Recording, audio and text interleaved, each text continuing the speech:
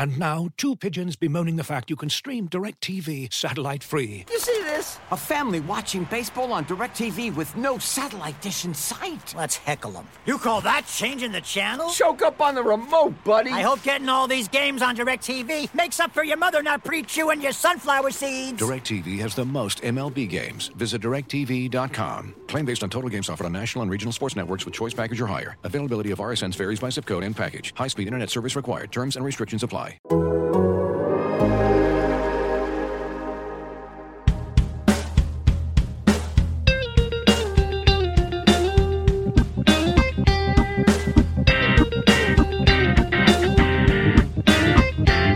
Welcome to Rates and Barrels. It's Monday, September 19th. Derek Van Riper here with Eno Saris. On this episode, we will attempt to answer a very frequently asked question over the past week or so. Which hitters are most likely to benefit from the new restrictions on shifting, which will be in effect for the 2023 season? So we fumbled our way through some savant searches, trying to come into the group of players that should benefit in some way. We'll debate whether or not it's actually going to be a small uptick in production, a medium uptick in production, or perhaps even a venti uptick in production. We've got a few other good questions related to defense, and then of course we haven't talked about this on our show for a while, but Shohei Ohtani versus Aaron Judge in the AL MVP race and the battle that is ensuing there, but also the challenges of properly valuing Ohtani. I want to talk about that because it's a topic that everybody's all over right now, but I also want to talk about it from the sense of recency bias, since that has a massive impact on how we value players going into next season. So we begin with a simple question. How was your weekend? Good. Yeah, good. There were baseball games. We are a baseball family now. So the kids are in Little League. We went from one baseball game to another baseball game. Any tanks? No. Tanks? Well, my son's the older son's game, there was a walk-off home run, but I would call it a solid line drive. So it was not a over the flagpole moonshot that some kids occasionally hit. It was a well-driven ball that just rolled past everybody. Yeah, like a major league single. Sure. Well, hey. It's a walk-off home run. He hit it hard. Hit it hard. It was the hardest hit ball of the day, and it's a big kid, so he was the team MVP for the day. Felix got my older kid. He got a walk, 2 walks, and a hit by pitch. So the OBP through the roof right now. Yeah, exactly. He's got like a 750 OBP. Yeah, so he's really taken to the advanced stats. Does he have an elbow guard? Do kids wear elbow guards in Little League? No, but nobody throws that hard. So I was like, when he got hit afterwards, I was like, did it hurt? Are you hurt? Are you okay? And he goes, yeah, I don't know, hit my elbows. No big deal. Yeah, that's fine. It was 45 miles an hour. It's okay. Exactly. I almost caught it. Exactly. But the one thing that is really tough about watching youth baseball are all the damn walks, dude. It's so many walks. Oh man, with the younger son, he's in coach pitch, so not as much of a problem. But once the kids start pitching, man, it's really hard to hit the glove, Yeah, I'm trying to remember back in the Little League days. I mean, Little League back when I played, it was 10 to 12-year-olds. So it was mostly the 12-year-olds that got to pitch because the 10-year-olds couldn't throw very hard. And if they could even throw hard, they had zero command at age 10. So it was mostly the older kids that would pitch back then. Yeah, maybe some of this is because this is fall ball. So we've lost some of the best athletes to soccer in the fall. You go. But one of the reasons I wanted to do it was to get my kids in the door, in the process, getting them some experience before they decide they want to do spring ball, which is more competitive. It's also hilarious to me that sports are year-round pretty much everywhere now because of indoor facilities where it's cold and everything, because Little League was May to August, and then baseball was done, and then baseball came back the following May. That's how it was. I mean, it wasn't that long ago. I was a kid in the 90s. I'm not that old. But the idea of being able to play in September, I would have loved that as a kid. Baseball was by far my favorite when I was their age. So really cool they get to do that.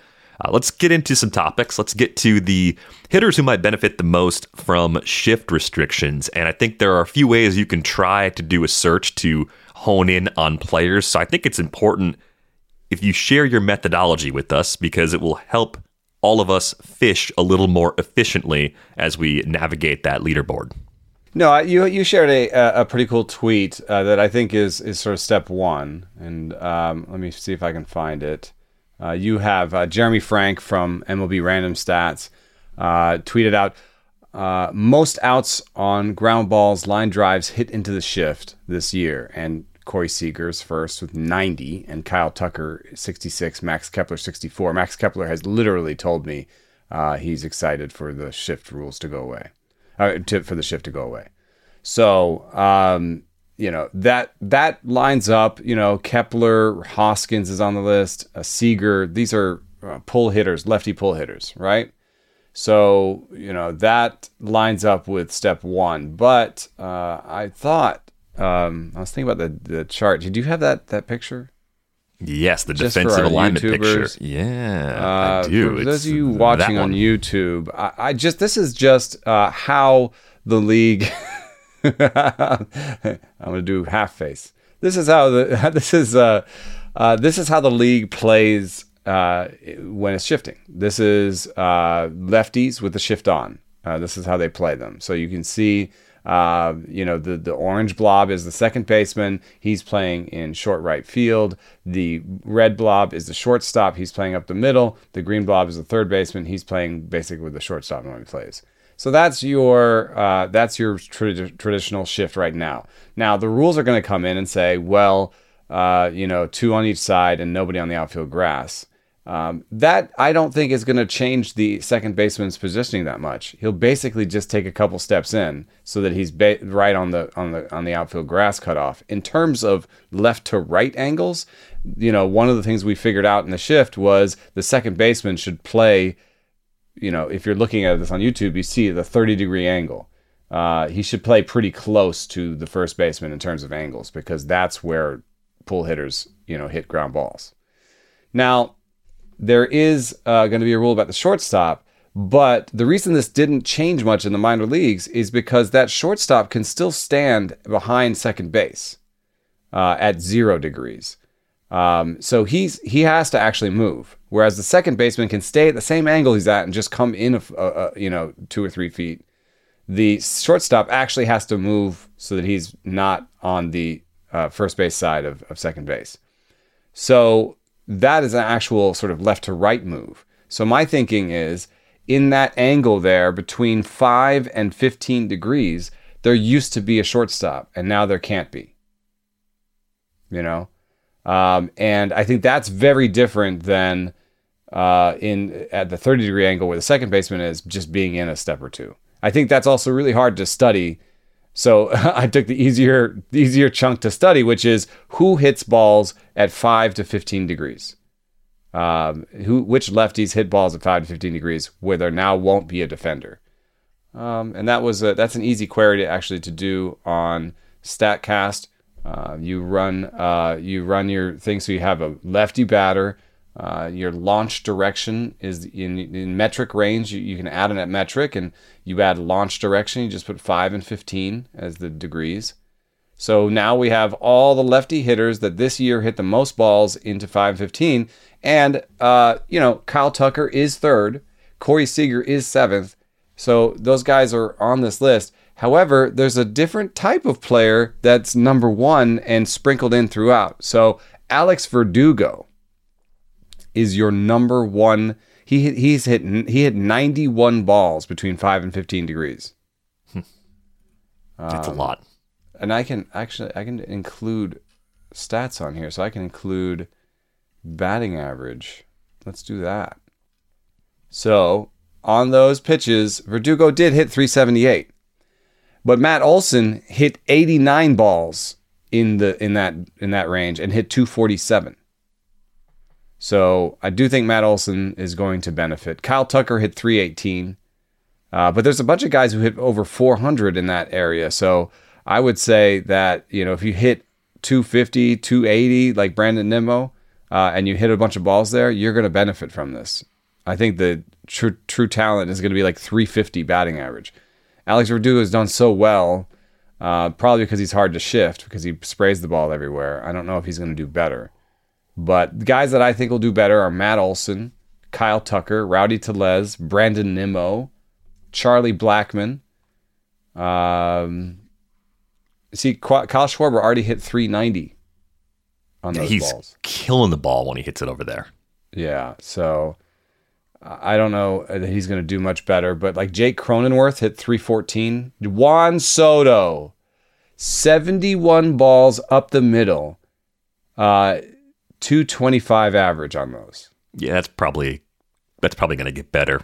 That was probably going to get better even if the rules didn't change. Right. There's some regression to his established mean that would happen there. But it is part of why Juan Soto will probably have a better year next year. Max Kepler 273 in the top 25 in balls in that area. Jose Ramirez has hit 64 balls up the middle and is hitting 190 on those. And Jose Ramirez being a really pull fly ball guy, there is some risk to his batting average. I think we talk about it every year. As a first rounder, it's not one of the best batting averages. What if next year he puts together a really primo batting average with it? Yeah, he likes to make me look stupid in the years where I back off of him as a first round pick. That's not a good track record for me. I've had plenty of teams. I have a dynasty team that's built on him, and I have plenty of teams where I've won because of him. But 278 league average. I mean, there does seem to be something sort of risky about him. We've talked about 50% fly ball guys. He's been over 50% in 2 of the last 3 years. So he's got this huge pull fly ball approach and somehow makes a bunch of contact while doing it. It's rare. Other people that, if you gave him a 25% strikeout rate, there'd be years where he hit 210. Sure, but he's kind of far from that, right? Yeah, he has an 11% strikeout rate this year. I mean, I'd say he's a unique player, because if you cover up parts of his, of his batting line, just like you cover up strikeout rate and contact rates, you would think this is like a all or nothing lefty slugger, right? Well, yeah, I think you could look at that and come to that conclusion if you cover up the right things. I was also wondering too, how much has he faded in the second half? Because he was really on fire for the first 2.5 months.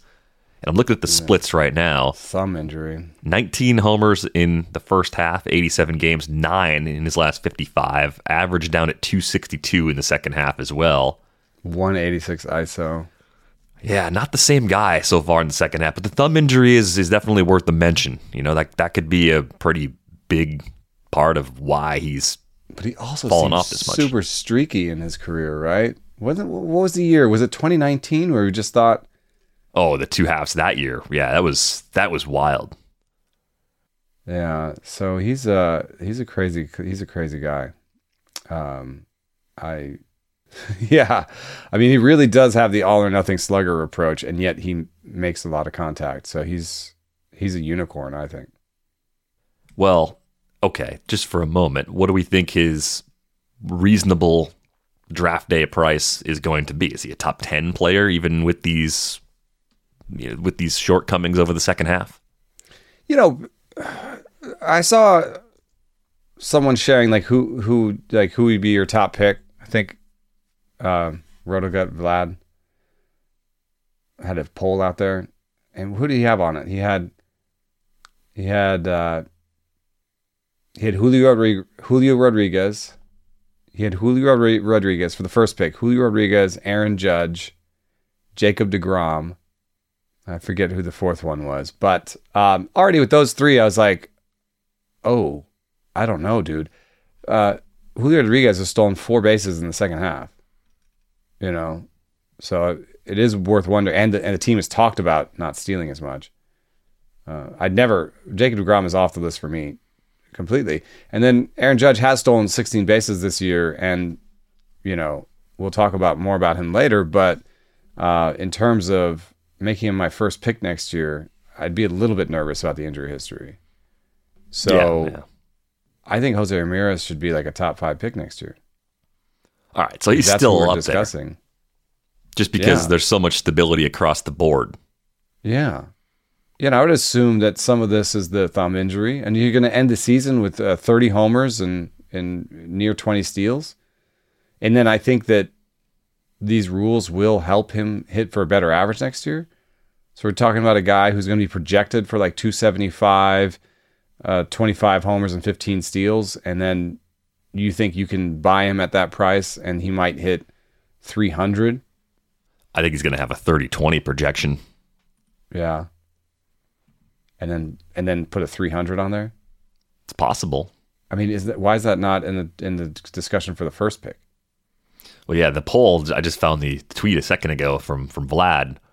Trey Turner, 35.7%. That's it. Trey Turner is the other one, yeah. Julio, 32.4%. Judge, 26.1%. And then DeGrom down at 5.8%. I thought the same thing when you mentioned DeGrom. I know there are people out there that would do it.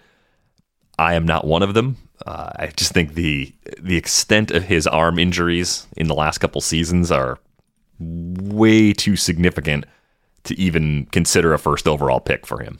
I don't want to take him in the first round, honestly. I'm not taking him in the first round, so maybe I won't have shares. But we were just talking about Jose Ramirez, and we're saying that he's got a 275, 30-20 projection probably, and Trey Turner is going to have a 300, 20-20 or 20-30 projection, right? So I might order them,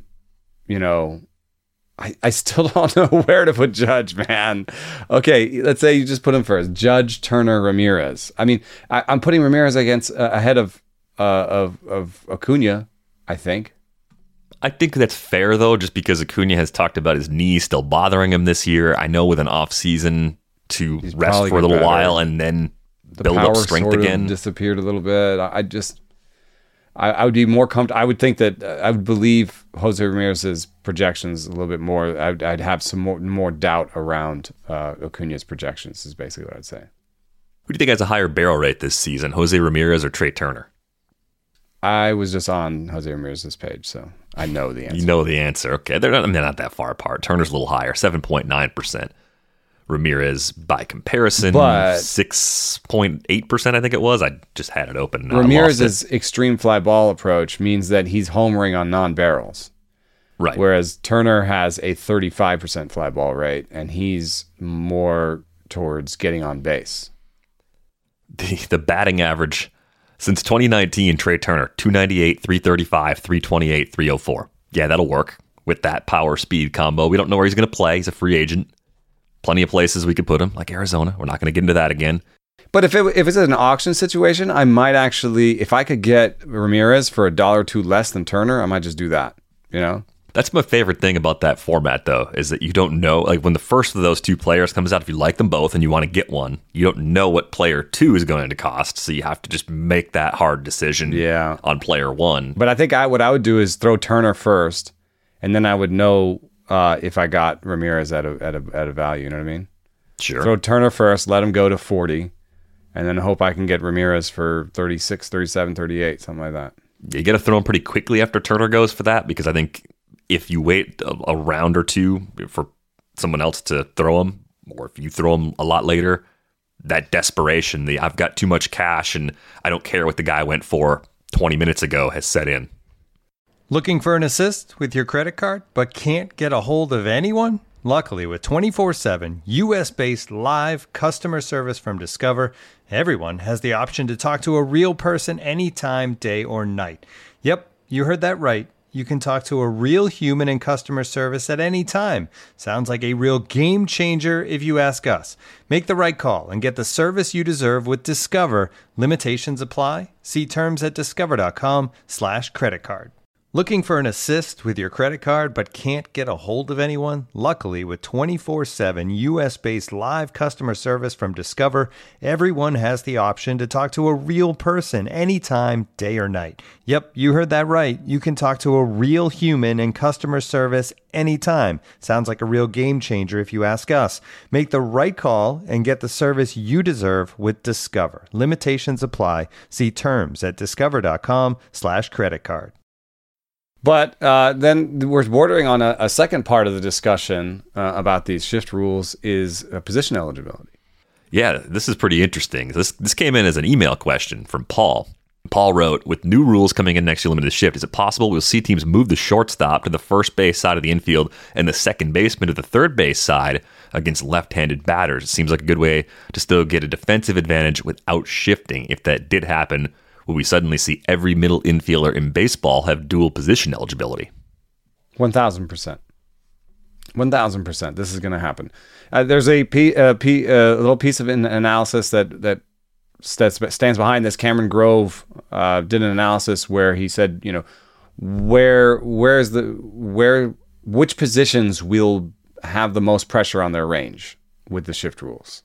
And so he looked at where batters can stand next year and where it's more important that they have range, basically. And he found that there was almost no change to the shortstop. I think there's already a lot of pressure on the shortstop to have good range. We put our best range guys at shortstop for that reason, but that doesn't change that much given the rules. What does change is second base and third base against righties, second base against lefties. You want your second baseman to have range now that you can't have a shortstop be standing close to him. And I think that means, my first, there's always 1.0, and 2.0, and my first analysis was, okay, let's look at second basemen who are really bad defensively because they may not be able to play much at second base. And so it made me worried for someone like Nolan Gorman, who is tied for the worst outs above average at second base. As a person who has played second base. So, the Cardinals have a defense first philosophy. They like to have good defenders everywhere. With this new rule, there may be more pressure on that. Will we see Nolan Gorman move to the outfield where they have a lot of players? What's Nolan Gorman's future look like? Is this going to keep him from playing a lot?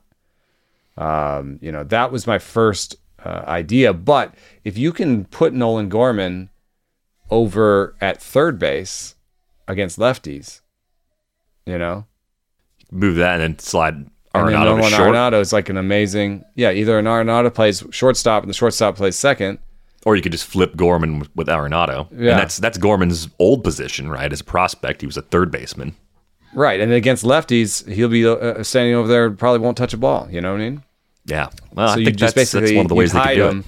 When I discussed doing this in the outfield, there was some pushback from players and from coaches saying, my players will now run an extra mile or two over the course of a game. If you're asking me, because I was asking, could we switch left and right fielders based on who's at the plate? Same idea, but in the infield, they're not running as far. I mean, it seems like a ridiculous thing to ask, but over the course of 162 games, you ask your left fielder and right fielder to run across the outfield, 10 times a game or something. Like it could be an issue. That does not take a lot of conditioning to be prepared for that. I'm sorry, the pace of that is so low. That is it's not zero, and it should be accounted for. But my God, we're not asking those guys to max effort sprint across the outfield 10 times. True. They can just jog over there. You are jogging with apparent speed. Like that is the pace at which you have to jog between batters to get there, right? I don't think you have to Todd Coffey it out of the bullpen. Yeah, I'm surprised. Maybe teams haven't done it more because there's not that much of a statistical difference between their left and right fielders defensively. Right. So it's just not worth pissing the players off, to get that little bit of an edge. However, I think it'll be worth a lot more with the shift rules in the infield, right? So as you kind of put pressure on range and you have rules about where certain people can be, the obvious answer is going to be, okay, well, now he's my second base. Now he's my third base. You might want to make him stand somewhere else. Well, okay, Nolan Gorman, sorry, you have to run over to third and be a third baseman. And that was your sort of, you said something about that. And, I think what clicked for me is like, everyone's going to have everything next year. At least around the infield, or at least the middle infield. And I think, but even this Gorman situation, he might go second to third. But yes, I think that's very team specific. Dual second shortstop won't be a very valuable combination. I think there'll be a lot of people who have that. Right.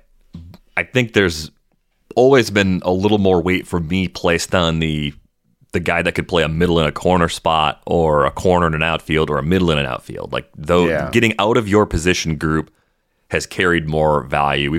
We've always talked about this as something that's not necessarily defined by a specific projected value, where it's, this guy's multi-position eligible, let's add $1 to whatever the projection system spits out for his value. $15 guy, he's a $16 guy, he plays 2 spots. If it were $1 for being a multi-position eligible player, I would say it's $2 if that's not second and short or first and third. If you can go out of your group, that's worth more. Whether it's 2x on $1, I don't know, but it's 2x nonetheless if you can get out of the same group. Yeah. The questions I'd have if I was working in the front office are like, well, is the four outfielder shift dead? Because why don't I just make my second baseman my right fielder? Yeah, you could do that. Maybe they defined it as 3 outfielders, 4 infielders, 2 infielders on the left, 2 infielders on the right. But I don't know. I think we're going to see teams like push back and like try to do things. And I think one of the things that we'll do is run. The easiest thing to do is just, now my second baseman is my third baseman. Voila. So the general thought then on defense, though, would be that individual defenders who play the infield and grade out poorly could be susceptible to losing playing time, or at the very least, depending on the team they play on, moving around a lot more than they're used to. Yeah. I mean, I do think this revelation about Nolan Gorman is somewhat important. I mean, if you're that bad of a defender and now the rules are putting pressure on it, he's been above league average, but he strikes out a lot. His projection is around league average. If projection's around league average and defense isn't good, this isn't the type of player that the Cardinals make room for. Think about Juan Yepes, right? Isn't his story similar, where his projections around league average and his defense is not good? Yeah, I think with Gorman, there's a lot of ceiling there. Right. That's the problem, is the offensive ceiling is type of hitter that is -8 outs above average, but you don't care because he's going to hit 30-plus homers and do a lot of good things for you. And DH will be open for them next year, I guess. Yeah, I don't think this Dickerson's is the coming back. So you're going to start with O'Neill, Carlson, and Nootbaar in the outfield. And you have Alec Burleson, coming close. Yepes can play some outfield. So I think basically Gorman can fit in with the outfielders DH group. And they'll just have somebody like Donovan be the backup infielder that plays everywhere. No, I think for all of this, and you're right to bring up Gorman as a good example of someone that would be susceptible to being moved around or possibly losing some time. That DH spot is really important for him. I believe in him as a hitter. I know the K rates have been high really throughout his entire time in the minor leagues. 2021 was the exception, that 26.7% at AA. That was a step in the right direction. That half season at AAA where he was under 20%, that's amazing. 2021 at AAA, not really a good gauge of a true talent strikeout rate.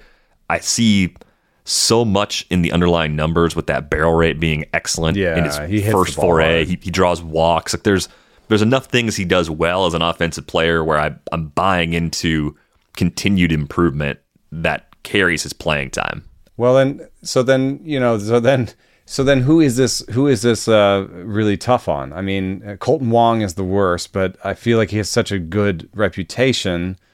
He's a borderline fantasy play anyway. So he's, either your league is deep enough where your Colton Wong share is probably safe enough, or your league doesn't care about Colton Wong, So right. Luis Rengifo is really poorly rated. Jorge Polanco is poorly rated, but I think that might actually work in his benefit. I think Jorge Polanco might get shortstop eligibility again next year. In the way we're talking about this, right? You switch Jorge Polanco and Royce Lewis or Acrea, and on shift plays with the lefty.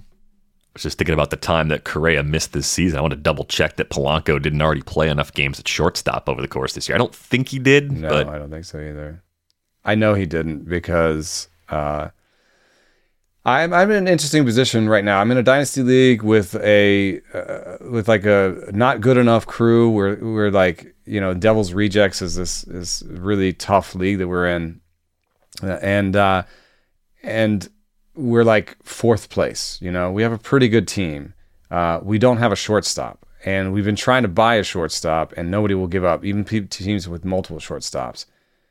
This is actually, this revelation for me is like, okay, maybe I shouldn't stress about it too much. Maybe Jorge Polanco will get his shortstop eligibility back. Maybe Colton Wong will get shortstop eligibility, because they'll move him over there. So I do wonder if shortstop eligibility will become something that many more players have. Cole Wong is going to be 32 next season, though. So from an offensive... Is he under contract with the Brewers? They have a club option on him. For? It's got to be around $9 million because that was the average annual value of the deal. Might be a tick above that. It's probably right at that number where they turn it down. They might turn it down.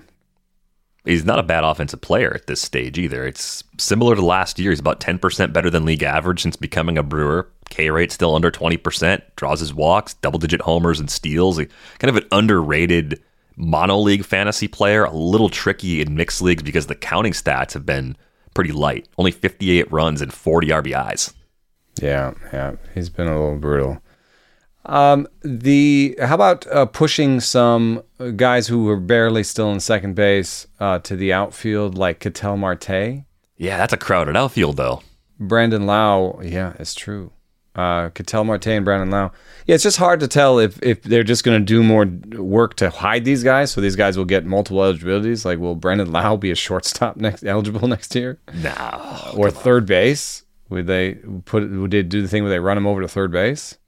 Kind of hard to know ahead of time. And I think one thing that, is kind of true for both of all the stuff that we've been talking about with the shift. And I think that's why it's kind of funny to see Verdugo at the top there and to see the batting averages on those balls anyway are so good. That I think that we tend to sometimes overemphasize how different baseball is going to be and how the players are going to be affected. You know what I mean? Like, the second baseman's still going to play where he's playing. He's going to have to come in like two or three steps. I don't think that's going to change that much. We know from the minor leagues that the shift didn't change that much on the league-wide level. And then we know that the place where the defender can't be anymore, there still has a really high batting average on balls before. So we don't know how much higher that's going to get. Like, will Max Kepler hit better than 220 on balls up the middle? Probably. But or Juan Soto, probably. But we would have projected Juan Soto progress anyway. So I kind of think that in these cases, in a lot of these cases, people are going to overrate. Like, do you think Rhys Hoskins is going to hit 300 next year because of these shift rules? No, and I'm not even doing back of the napkin math. I'm sort of just running calculations in my head, trying to think about the number of balls that will still be hit in these areas that were hit hard enough to get past where the defender can no longer play. And that's a pretty small number over the course of a season. It's a handful.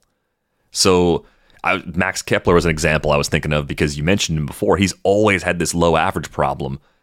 235, 240 he maybe. Hits a lot of fly balls too, and he doesn't actually hit the ball that hard. Right. So I think we're talking about 10 to 15 points of batting average at the higher end, and even some of that is more luck than anything else. Look at this. on that thing that I was doing, the 5 to 15 degree angle, lefties hit the ball there 1% of the time of their balls in play, I think. And they hit 350 as a league. So, Verdugo might actually regress. But Matt Olson hitting 250, that sticks out for me. Juan Soto hitting, Max Kepler hitting 270 on those pitches. Jose Ramirez hitting 190 on those pitches. That stands out for me. It's still, even on these players that hit the ball there a lot, it's 3% of their balls in play. So 3% of their balls in play, how many balls in play do you get over a season? Like 300?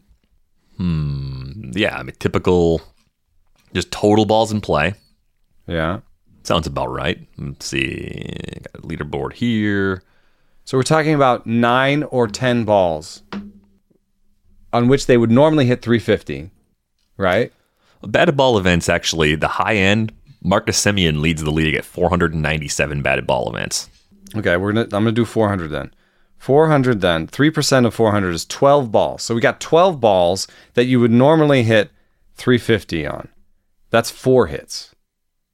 Maybe they get 5 hits. There's going to be some guys that get a few more, and there's going to be some guys that still get a few less. And Soto and Kepler might go from having 2 hits there normally to having 4 or 5 hits. So we're talking about adding 3 or 4 hits to some of these guys. Okay, so this would qualify, as we're describing it, as something to think about, something to be mindful of, but it's probably more like a third degree sort of thing. Do not go into next year. Oh, Hoskins is a righty. Let's do Matt Olson then. Marcus Semien's high on there too, another righty. Let's give Matt Olson 3 hits. Right now, Matt Olson is hitting 234. Okay? Let's just give him 3 hits because of this rule. 133 now. We give him 3 extra hits. That's 134. Okay, we give him 3 extra hits, and let's see what his batting average is. 239. 239 instead of 234. Right. Well, the thing is, like, there are going to be other things you find in Matt Olson's profile that give you more optimism or more of a reason to be optimistic about him being great next year than just those handful of balls that would have been hit at shifted defenders that will now go through and turn into singles. And he's still going to hit. He's still also going to hit a ton of balls at the second baseman. Yeah. So I don't know. I think this could be overvalued, overrated as a thing going into next year. I'm not. Like Corey Seager, let's see. Let's give Corey Seager 4 more hits. Let's just be wild and just give away hits. Give him 8. Give him twice as many because he's hitting the ball that way a ton. All right, let's give him 8 hits. So now he's got 141 hits on the year. His batting average would be 258 instead of 244. All right. But we also just really that's 14 pushed, points. Yeah, that's not bad. That's meaningful. But we pushed it pretty hard. But the thing about that is, okay, even if this rule change didn't happen, here's the other part of the question, and this applies to a lot of the players that are in this. He's projected for a 275 average. Right, you were already expecting some kind of regression in the neighborhood of 30 points. Yeah. So if that plus the shift rule, like let's give him 10. Let's just kind of bring it back down to like 6 hits. 10 points for the adjustment to the shift rules, 30 for regression, 280. So you're 285 next year? That's your over under? Maybe. I think that might be that anyway. I mean, he hit 300 a bunch of times in his career. It's not unreasonable that he would do that again. But I mean, how much of it is just this shift rule is my question. You know what I mean? Like a smaller percentage than people are currently expecting. Yeah, it's weird because I think I still think Corey Seager is going to be a good draft day pickup next year. I just don't know that like I would just pull up lefty pull hitters and just target them all. No. I don't think anyone's going to do that, but you never know. It's the kind of thing that can surprise you when you get to draft season talk for 2023. But thanks a lot for the defender swapping question, Paul. I thought that was a really relevant question for what we were talking about today anyway. It'd be really relevant to how, because I think there's a growing sense of like multi-eligibility players, especially in draft and hold. And, I've talked on this podcast about how I would like to have multi-eligibility guys even on my regular teams, because then I can have one more bench spot be a pitcher. And I think that's more useful. So, there is a chance that we also overvalue multi-position eligibility guys and then find, 2 weeks into the season that, 20 players now have added positions. I have tried to find the players who, because of predetermined position moves, will add eligibility in season, because I think that is not as often priced in on draft day as the player that has the 2 or 3 positions already listed like next to his name. Like a Simeon who was a shortstop and you knew he's going to play second or whatever. Story this year, becoming a second baseman, and those kinds of guys that you just know, like, he can't play the position he used to play because someone else is playing it. Therefore, 5 games in, now he's eligible at this other position too. Yeah. And now, 2 pigeons bemoaning the fact you can stream DirecTV satellite-free. You see this? A family watching baseball on DirecTV with no satellite dish in sight. Let's heckle them. You call that changing the channel? Choke up on the remote, buddy. I hope getting all these games on DirecTV makes up for your mother not pre-chewing your sunflower seeds. DirecTV has the most MLB games. Visit DirecTV.com. Claim based on total games offered on national and regional sports networks with choice package or higher. Availability of RSNs varies by zip code and package. High-speed internet service required. Terms and restrictions apply. When you get injured, you don't want to wait for answers and options. That's why it may be time to explore the Nano Experience, a revolutionary treatment option designed to help active people get back to the lifestyles they love. Nanotechnology allows surgeons to see inside even the smallest joints and treat orthopedic conditions with a tiny camera and other nano instrumentation, all through a barely there poke hole incision. Wherever you've experienced an injury, whether it be a foot and ankle, hand and wrist, shoulder and elbow, knee or hip, nanoarthroscopy can be used to diagnose and treat your condition in an extremely, minimally invasive way. Don't wait to learn about the revolutionary Nano Experience and how it could help you or someone you know after an injury. Visit arthrex.info/theathletic. This is not medical advice and is not meant to be a substitute for advice from your physician. Talk with your physician about your health condition, potential surgical risks, and whether Arthrex products are right for you. Postoperative management is patient-specific and dependent upon your physician's assessment. Individual results will vary. Let's get to a question here about Shohei Ohtani and breaking WAR. This came in from David. It seems like with each passing day, we see Shohei Ohtani do something that is new and or changing what we think is possible for a professional baseball player.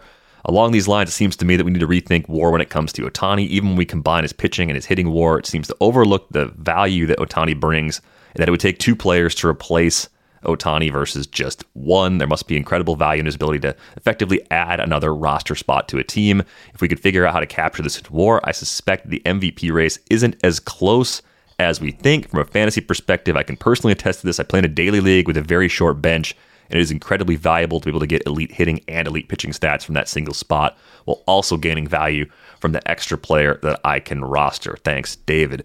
Yeah, daily moves leagues with Ohtani are incredible. He's there's your 1-1 guy if you play in that format. He's still that guy. Regardless of what you think of Judge or Turner or any of the other players in the conversation, Shohei Ohtani in a daily moves league where you get all those stats, hands down 1-1 for 2023. As far as the WAR calculation goes, I agree this is a problem, because when you add up hitter WAR and pitcher WAR for Ohtani, it still doesn't seem right. Someone brought up on Twitter too that Ohtani, because he's a DH when he's in the lineup, gets the DH penalty in WAR, which is kind of weird because as a guy that can do something else, he's not like the typical DH who really can't offer anything of defensive value at all. Ohtani, of course, does more than that, and that part's captured by being a pitcher, but the DH tax on him is also worth considering. Yeah, no, I think that in some ways, WAR is built to answer this question, because the thing that's cool about WAR is that you add up all your things that you do on the field and put it in one number, runs, and then you can turn runs into wins above replacement. And so the fact that he pitches and runs and hits, like, WAR is made for that. Where that's the idea is to sum up all the different things you do on the field. And he happens to do more than most people. So in some ways, WAR is perfect for that. But it's that last letter, replacement, that I think makes this a very difficult discussion. So when you think about your fantasy league, the extra roster spot is worth so much because there are great players on the wire. And so you might be able to pick up, who's like maybe Brian Reynolds was dropped early in the season, right? You might be able to pick up a Brian Reynolds, with your extra roster spot created by him, right? So you like in one of my leagues, I'm fairly sure that Rowdy Tellez was like a free pickup for me because of Ohtani, because I had that extra roster spot. I was like, oh, I can pick him up. Everybody else is wondering, is he worth starting or not? I don't have to worry about that. I have an extra spot. So that replacement level is super high, and in a way makes that roster spot worth even more because the player you can put it in is great. Now think about it in baseball terms. The player that you can just pick up off of waivers is not great. I'm sorry, usually, it's no. just not usually good. And so I looked at this for a piece on The Athletic where I said, what is that extra roster spot worth? And theoretically, it's 0 because it's a replacement player, right? But then I tried to look at the 26. Oh, Jose Ramirez? No, Josh Naylor. So I looked at it, and the 26th roster spot, even if you do like 25th through 27th, that roster spot is worth like 0.2 wins. So it's pretty much replacement, right? The best teams, the ones that are on the waiver wire all the time, like the Giants or the Dodgers or the Rays, they can wring a half win out of that spot. They're trying to do that. They want to do that. They're all over it, and they're trying to claim guys, and they claim guys, and the list of players is, like it's not very impressive. There's a couple ways to think about it, though. There's the waiver replacement, but there's also the internal replacement. So think about your lineup if it's a fantasy perspective, or think about that roster spot from the who gets promoted. Which player gets added to the roster from AAA, and the best teams in the league have really good depth at AAA. The Dodgers have that. The Giants have been doing a good job turning on the waiver wire, so they pull in a Willie Calhoun or a Yermin Mercedes or whoever it is, but the Dodgers could at any point say, oh, Miguel Vargas is our extra guy. And if you're a really good team and you have a great amount of depth, then that player you bring up is probably better than the kind of player that you would get off the wire. If you're a team like the Angels, you fail to capture the value of the extra roster spot because you don't field a roster of 26 actual above replacement level big league players as it is. You'd actually be like hurting yourself by not being deep enough to take advantage of that extra spot. I think you're right, but I think we also overvalue prospects coming up. A lot of times they're just like a waiver claim. For example, the Rays got the most out of their 26 roster slot. We think of them as always having quality depth in the minor leagues, right? Mm-hmm. The Yankees, the Giants, the Dodgers, those guys all got basically half a win.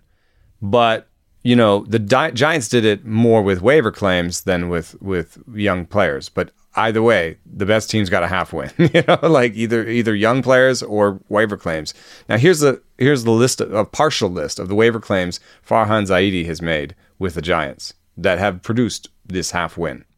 Jake Jewell, Jose Quintana, Luis Gonzalez, Sky Bolt, Luis Madero, Keen Wong, Tyler Anderson. Yeah, that's pretty good. Wandy Peralta, Ricardo Pinto, Corbin Joseph, Kyle Bearclaw, Ryan Dull, Joey Ricard, Aaron Althair, Hanser Alberto, and more. So that's your 26 man.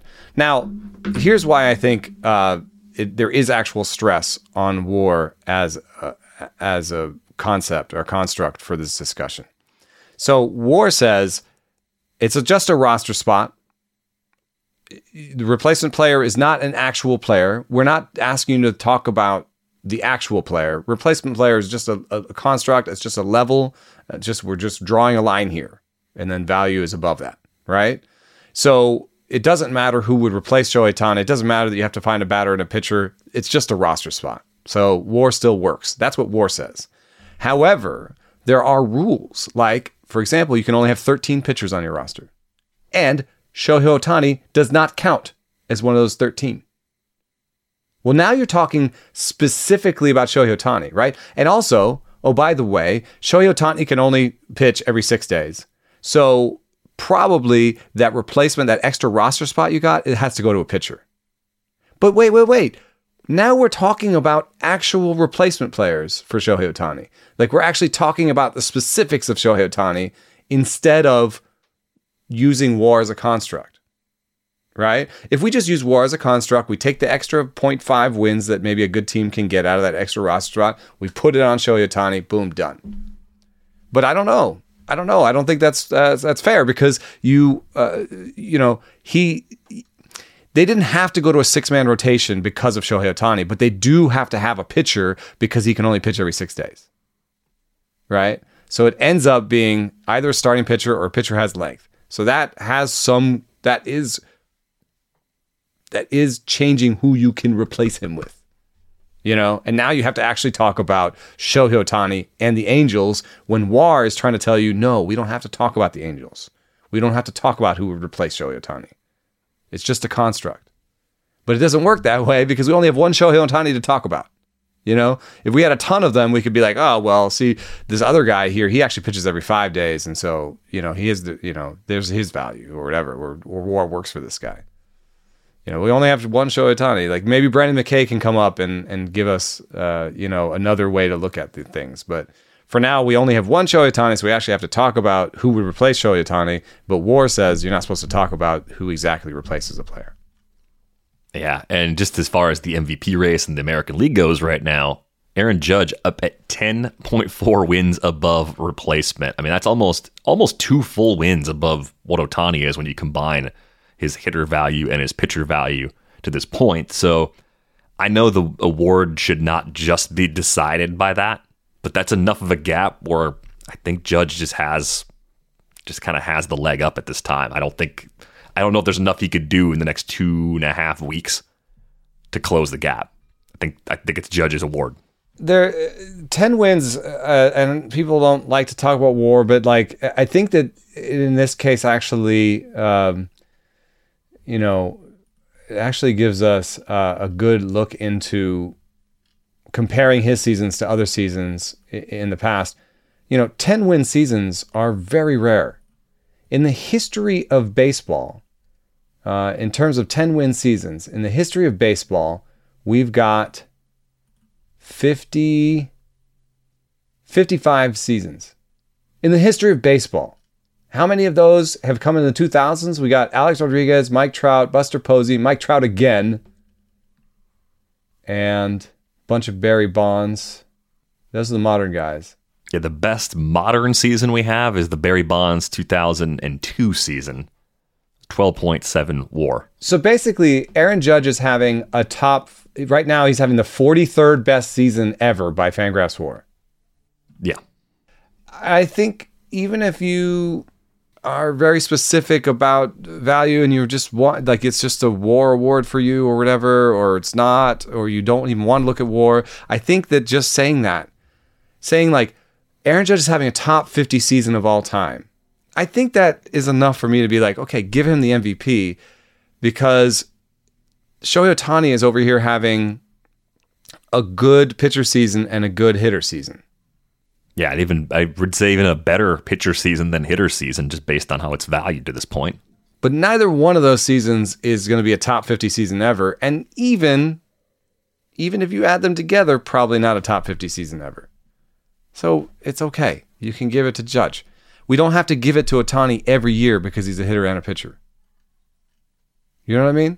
No, of course not. And also, no value, no number that purports to sum up value is without problems.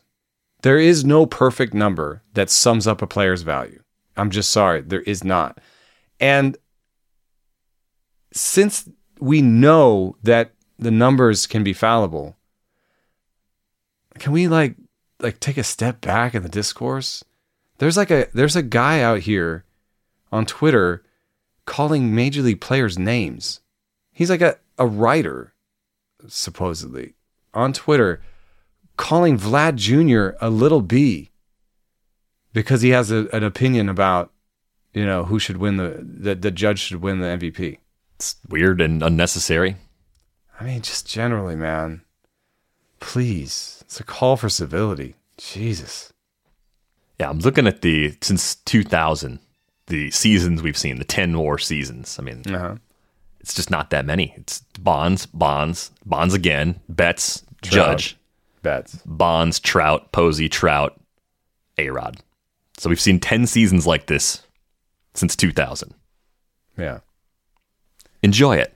10 wins, and I would say probably of these 54 seasons, 45 of them are MVPs, And then the other 5 just came. Oh, who got jobbed a lot was Willie Mays. Willie Mays had a bunch of 10 win seasons where he didn't win. And I think, to some extent, Willie Mays does give us a problem, or give us an example, and even Mike Trout himself, where there's a little bit, there's a recency bias or like a fatigue almost.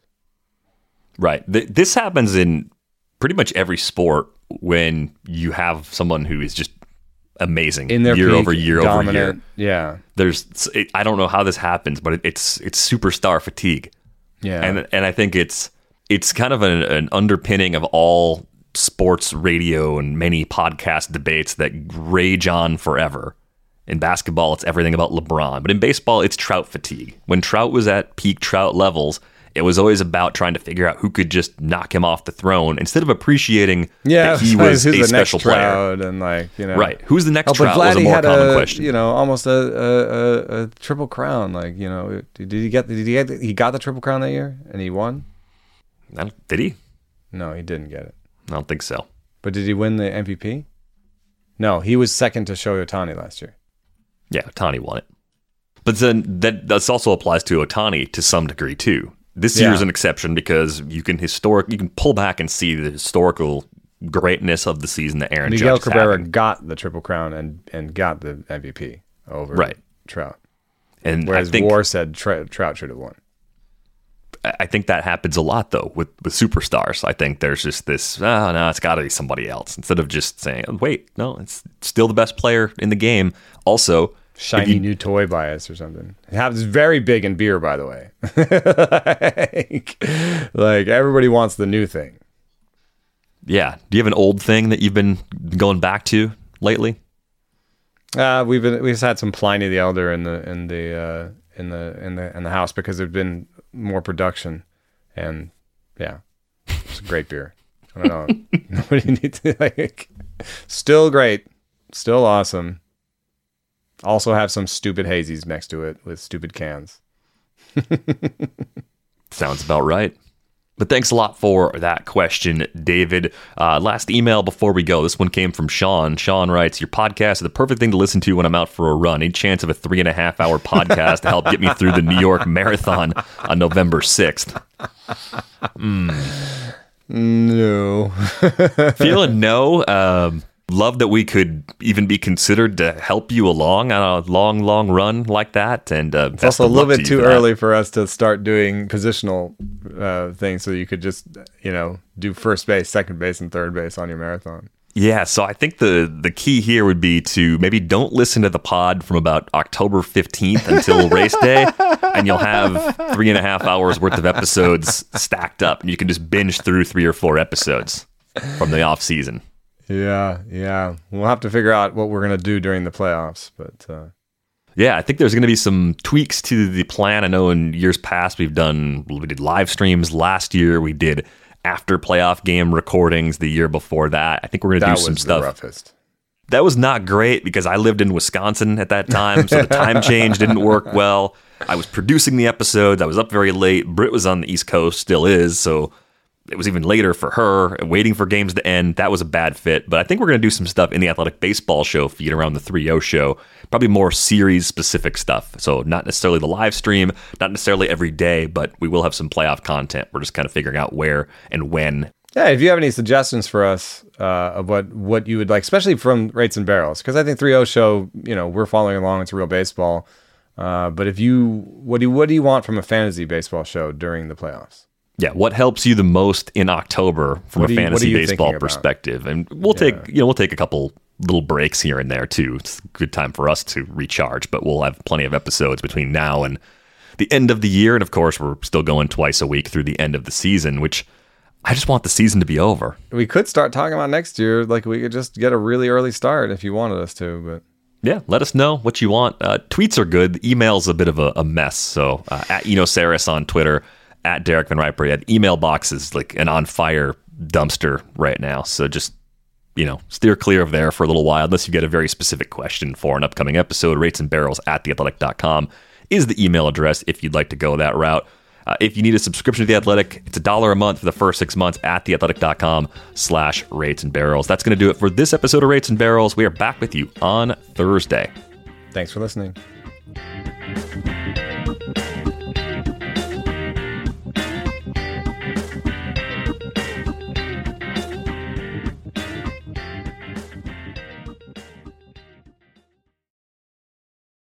Looking for the best place to buy tickets for any of your favorite teams or sporting events? We've got the spot. Our partner, StubHub, has been the leading ticket marketplace in the world for over 20 years, providing a 100% guarantee with every order. From a worldwide selection of live events, the widest choice of tickets, and industry-leading partnerships, StubHub has what you need to purchase with confidence. StubHub, an official partner of The Athletic.